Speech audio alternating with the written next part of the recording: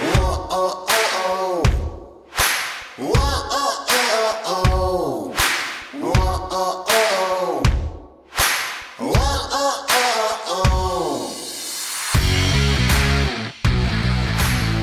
here we are. We're back to the Protectors. I'm here with Jess Flores. What's going on? Hey, man, long day, but I'm here. It has been a long day, definitely. But the cool thing is we're going to be talking about something that's near and dear to my heart because I'm retiring this week. I'll be making that next shift, as you want to call it. So let's talk a little bit about the next shift, which is really cool. I love this concept of, not everybody gets into law enforcement for a career. And not everybody stays past 4, 5, 6, 7, 8 years. And some of them that do, even when they do retire, they have to get another job. They have to transition, and it's tough. Yeah. So where did you come up with the concept from? I'll give you the short and condensed version of this. So as a baby 21-year-old, I joined law enforcement and thought it was going to be my lifelong career well until I was 55. That's when I would have to retire. And fast forward 10 years, I had an injury to my gun hand that allowed me not to grab suspects like I needed to or pull my weapon like I needed to. I had a surgery that was supposed to fix it, and it did not. So 10 years in, with a whole lot of work life left, I had to leave the one career I thought I'd always have without a backup plan, without knowing what was coming next, without resources to kind of guide me as to what was next. So yeah, I kind of got forced into taking whatever jobs I could get, not understanding how to take the skills I had from law enforcement.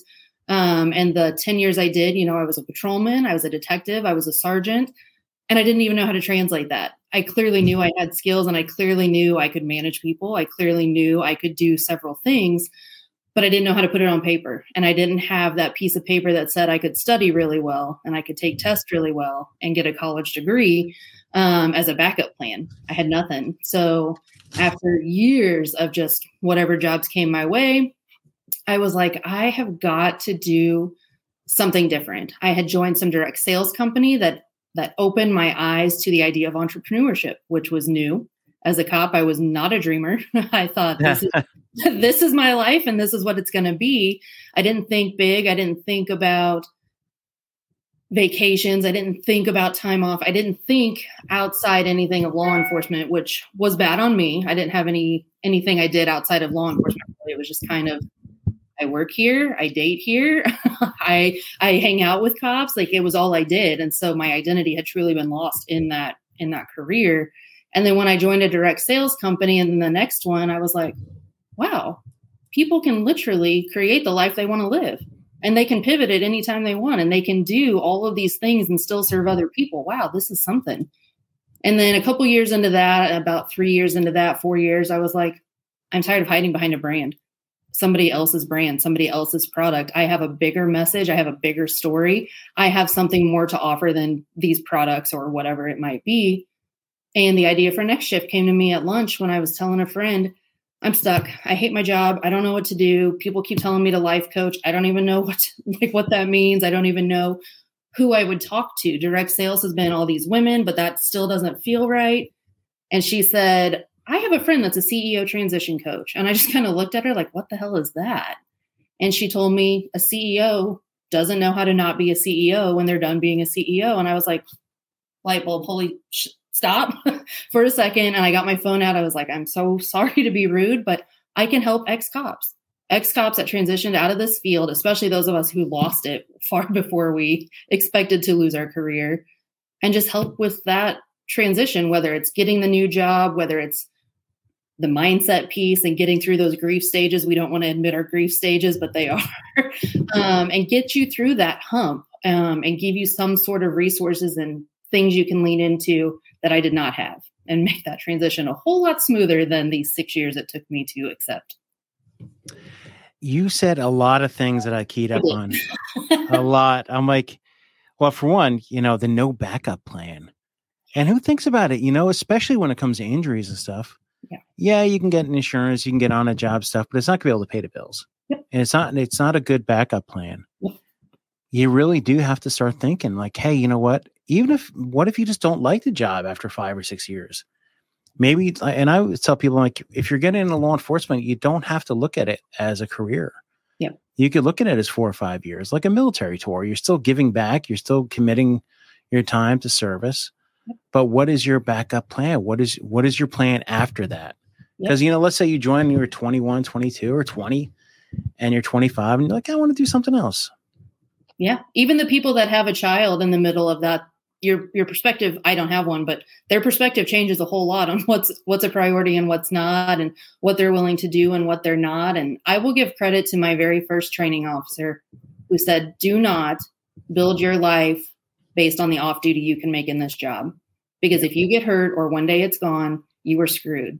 And thankfully I did not do that, because one day it was gone and I didn't expect that.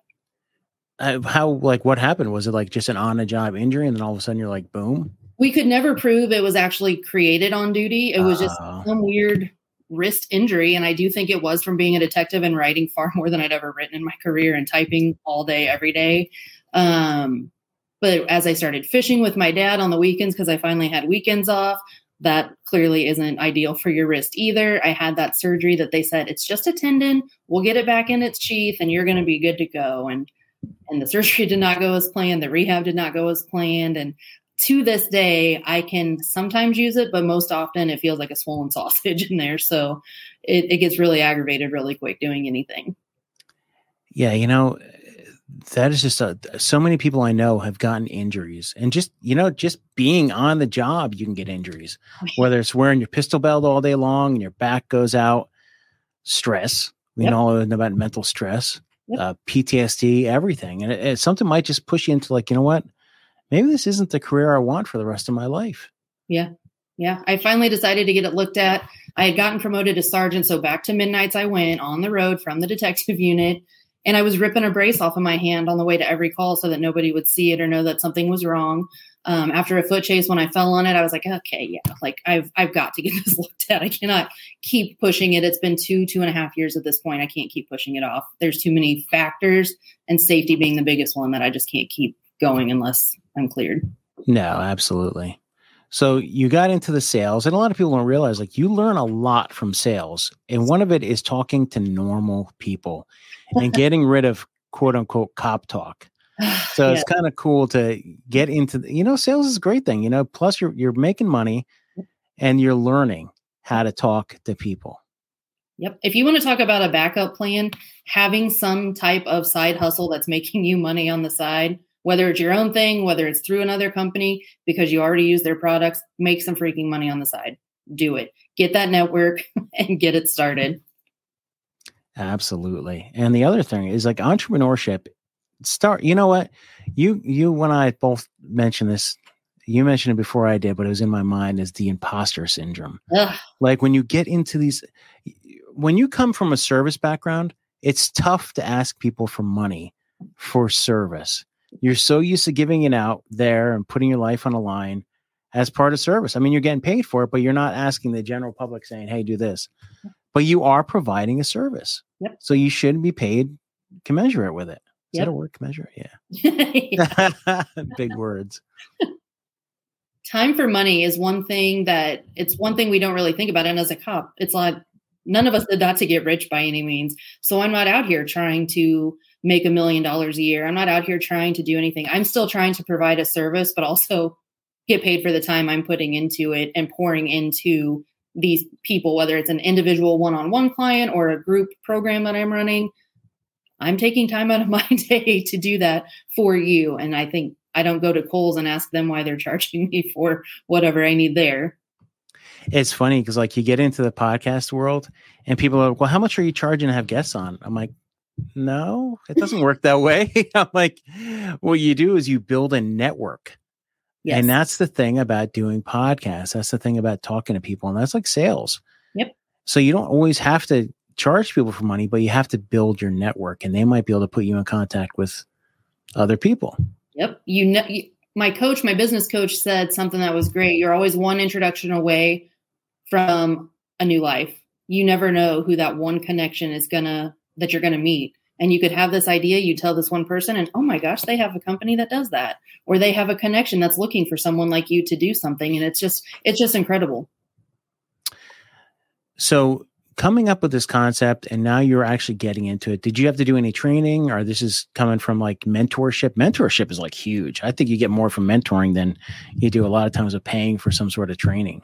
Yeah. And it's weird because I actually on my Instagram have Mindset Mentor because I feel like I'm more of a mentor than a coach, if you will. Yeah. But I didn't have anything minus the direct sales, kind of getting a network going and how to talk to people, how to market, how to do these things. But then it's like, oh crap, imposter syndrome. This is my own thing. I don't really have guidance here. Nobody's done this. Like, I don't know what this looks like, but being willing to show up and being willing to try different things. And then I did take a business class. We won't talk about it because it was fantastic.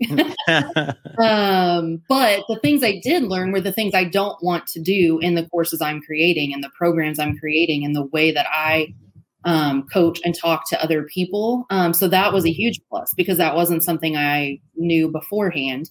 So I did learn a lot, not as much as I wanted to, but it's just something that I came up with the idea. I came up with the logos. I came up with the market research. I just thought I needed an expert who had built businesses to teach me how to do something that I was already doing.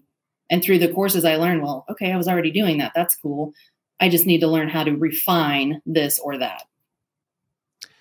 So what is next? Are you building you're building social media. I see that, which is awesome. I mean, it's tough. I mean, it's kind of like you have to do it. You have to have some sort of social. It's marketing 101. A lot of people are like, oh, I'm not on this, I'm not on that. But the problem is, if you're building a business, especially something like this, you kind of have to have your proof of concept out there.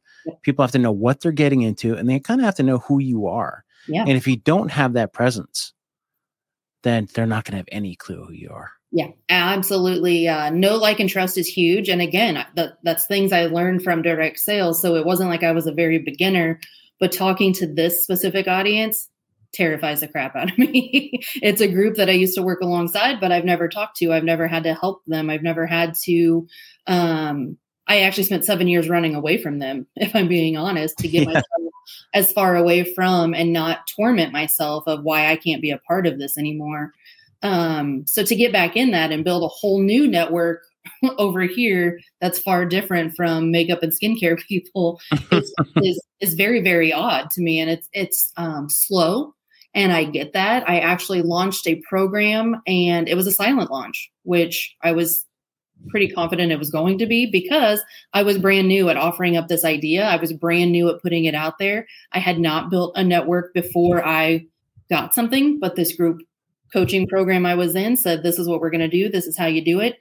Get the first one out of the way. And some of the advice they said is, if you knew your fourth launch was going to be the one that takes you there, how long would you wait to do those first three and get to that fourth one? And I was like, you know what? Let me just put it out there. Let me just see what it's even like. What does it feel like? What are people saying? What are people thinking? And then when it went silent, and I kind of, like I said, expected it, I said, you know what? Let me focus on getting my name out there. Let me focus on talking to podcasters and their audiences. Let me focus on building my content. Let me focus on building my social media and relationships and gathering even more intel from people. What is actually needed? Because when I started Next Shift LLC, the idea was just to help those who lost their career. Yeah. Not those who got to retire because they got a full career out of this. Their emotions are going to be completely different. It's not something I've been through. They got to prepare for that with resources. When it's taken from you, you don't get any of that. So I wanted to be there for those people, but I'm just seeing a much greater need for people wanting to get out and feeling stuck with the I'm just a cop mindset and they can't do anything else in their mind. That's what they're telling themselves. And I know that that is so far from the truth that I want to be able to help those people as well. So Next Shift can help those with that mindset and those who are out and just pissed off at the world because their career got taken. You mentioned a really good word, and I love this word, pivot. Yeah. That's like my favorite word. My next book, I actually want to name it like Pivot, Navigating Life's Roadblocks and Detours. Love it. Because we're always pivoting. And a lot of people are like, I always say pivoting, like, so marching and everywhere, you're always pivoting on your right or left, you're moving and you're transitioning into different things. Yep. You're taking a different direction. Yeah. Building that one network, man, going back to that is tough. Yeah. And the other thing is out there is there's a lot of grifters. There are so many grifters. With the advent of social media, you know kind of what you're getting in the beginning. You're like, this person out there, and then you start seeing it. And now you're seeing the grift. I've seen a lot of these grifters out there, and nobody's coming up with statistics and facts. And that's what I like about you reaching out to other people and getting statistics and facts. Yeah, for sure. One of the first things I did was a market research form. I didn't know that's what it was at the time I created it. That's a new term to me, but it was a form just asking basic questions. How long were you in? How long have you been out? What did you struggle with at the beginning? Are you transitioned now? Do you feel like you've adapted to real life, if you will? And then it's adapted over time as more people answered, because they would answer. And I'm like, ooh, that's a good question. I'd like to know that from more people. And that's something in one of the links in my link tree on LinkedIn or Instagram that I love getting the feedback. I love knowing, one, that I wasn't alone in how I felt. Everybody needs that. And two, like, wow, that is something I would have never thought of as a feeling or a thought or like a struggle that somebody had. The thing too is you don't really, so you learn all this stuff and you just assume that everybody else learns it. Yep. Like me, I know how to do this and that and everything, but it's been 30 years, but you assume that everybody has the same experience. You assume that, hey, what am I bringing to the table? But with you doing the research, with you getting the experience, you do have a step up above them and you can give them a hand up. Mm-hmm. And that's the thing about, having that. And you should be compensated for it. It's so hard for me. I still can't get over, like, to me, it's so hard, especially coming from this world where when you do see the grifters out there, they are really getting compensated for whatever BS they're pushing out there. Yeah. And that's one thing I like to reiterate too, is I have been there. I'm not some counselor. I'm not some therapist. I am not here for those issues. And if I hear you talk about those issues, we're going to direct you where you need to go. But I am someone who has been there, done that. When I look at issues I have and people I want to help me with those issues, I want someone who's been there, done that. I don't want someone giving me their perspective of, well, you've never been through this. You don't know what I'm going through. Like, I'm not paying you for that. I'm sorry. Like, especially with this field in particular and the things we do and the things we see and the things we go through when it's not there anymore. It's just, I'd rather have somebody that's been there, done that. Yeah, absolutely. And a cool thing about doing your research and doing your contacts, doing podcasts and doing this and doing that and building your network is you're learning. But then when you have to find out something else, you could reach out to your network. Yep. So with the people coming to you and going to the next shift, they're going to be like, okay, well, not only do I get this coaching and stuff, but then I'm also getting Jess's network. Yeah, absolutely.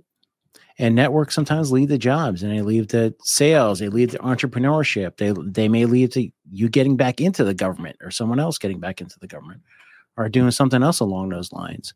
You don't have to be in law enforcement. Maybe you get a job doing something else within the government. Yep. And I will tell you, I think it was a saving grace that I wasn't able to get the jobs I thought I wanted when I first got out. I was forced to go into the real world, if you will, and get so many different types of jobs and learn so many different skills and have things pulled out of me that now that I'm back as a civilian at a police department, I can utilize those skills and those mindsets and those perspective shifts. And I can see the flaws in the departments and be able to just help with those different perspectives and mind shifts that I've gotten. I think this is awesome. So what else you got going on? Well, to expand on next shift, because I know I keep getting caught up and it's just for law enforcement, but spouses of law enforcement, huge. Now that I am one, I hate it, but now that I am one, I can see how hard that is for people. I mean, I saw it in friends and I saw it in family that were not prior law enforcement, so they have a different perspective, but they're often, I don't want to say forgot about, but there's a disconnect. In some way, I don't get to hear certain things, or they don't get to hear certain things, or they heard a version of certain things. We come home from a shift and we're so either irritated or just done dealing with people's freaking problems. We don't want to deal with our own things at home, and we don't know how to communicate. Like, I need 30 minutes when I get home to just go downstairs and like be by myself, and you go do whatever. We don't communicate a lot of those things very well a lot of the time. So I want part of next shift to be, whether it is its own separate coaching, whether it is part of a module of the coaching program I'm creating. I want them included. I want there to be a resource for spouses and a community built for them as well. And then big picture, because that's just how my brain works, is all first responders are going to be included at some point. I'm starting with cops because that's what I know. But I want dispatchers in there. They see a whole nother side of this field that, bless their hearts, it's not one I want to be a part of, but them, fire, EMS. We have hearts that need caring to when it's not here anymore. Absolutely. This so reminds me of like they, coming from a military background as well, you have the career transition programs and everything like that, transition assistance programs, but none of them really, for one, they can't touch on everybody. They can't get everybody into like the certain thing. It's kind of like a one-stop shop. But the other thing too is like the spouses. When you brought up that, it's like, it's almost like the same thing. You're dealing with the stresses. Spouses want jobs too. They want guidance as well. And when you talk about the EMT world, everybody's hurting for resources now, and everybody might be looking for another path out, another pivot. Yeah, absolutely. And it's one thing, a lot of people have told me I should stop my direct sales side gigs and focus solely on next shift, which is tempting. But those are what's giving me extra money right now and allowing me not only to keep doing what I'm doing and building next shift, but it's resources. Those spouses that are sitting at home worried every night because their spouse is out there, I had to do something for myself and give myself something else to do, something else to think about, somebody else to serve while he's at work every night so that I don't just sit here and worry or see the news and be like, shit, something's happened. Like, is he okay? Because who wants to live their life like that? Not me. I would rather be out there creating a positive impact. And if I can share those resources with other people and give them that opportunity and it only financially benefits their family, again, we didn't get cop work to be rich. Every little bit helps. So why not? Build your network, build your team, build your whatever. And there's nothing wrong with side hustles. Believe me, I know. I'm podcasting. I'm Protectors Foundation. I'm this, I'm that. I'm teaching college. And does anything pay? Some of it pays, but a lot of it is not just, even if you don't want to get a fiscal thing out of it, learn the learning and the fulfillment that comes from it. It's just priceless. Love it. Well, Jess, you're also doing lives. Yeah. So how's that going? I mean, it's tough building an audience with it, but it does get content out there and it does kind of give people an idea who you are. Yeah. So that's kind of a new thing I came up with. I don't even remember when. I feel like it's been a few weeks now, but the way my brain works, I've always got something new to try, something new to do. But I was like, okay, I built this next shift page. And of course, people are hearing my stories. That's great. But people are only going to relate to certain parts of my story, or maybe not my story at all. They need to hear the stories of others who have gotten out and see what's possible out there, how they got out, how they dealt with the transition, how they dealt with the struggles, what are the changes they've seen in themselves. So I decided, well, I'm just going to throw this idea out there. And man, I put it out on LinkedIn, which I didn't even use before. I don't think like January. And I wouldn't say it's blown up, but I mean, I've gotten a lot of grip there and a lot of people willing to share their story, which is great because now I can come over to Instagram and I can do a quick little 20, 25 minute interview with someone. And whether someone saw a part of themselves in my story, now they see it in Jason's story, or they see it in Catherine's story, or they see it in someone's story. And they're like, okay, I got this. I can do this. And if that one little shred of hope is what it takes to get you to that next level, that next shift, I'm here for it. I love having that hope. You have to. Yeah. You need I it. actually got a shirt that says Hope Dealer on it because it's what I feel like I've become since getting out of a dreary, bad world. Oh, gosh. I love it. Well, Jess, I appreciate you coming on. Where can everybody find you? So LinkedIn, what is it? Jessica Reed Flores on there. I was like, I got to even think about what my names are. On Instagram, which is where I typically hang out, there's _next_shift_ is the more mindset, police, transition type stuff. If you want to see the shit show of a journey I've been on for 5 years trying to learn things, the _Jess Flores is my personal page over there. Okay, awesome. Well, Jess, I appreciate you coming on the show. We will definitely have you back on.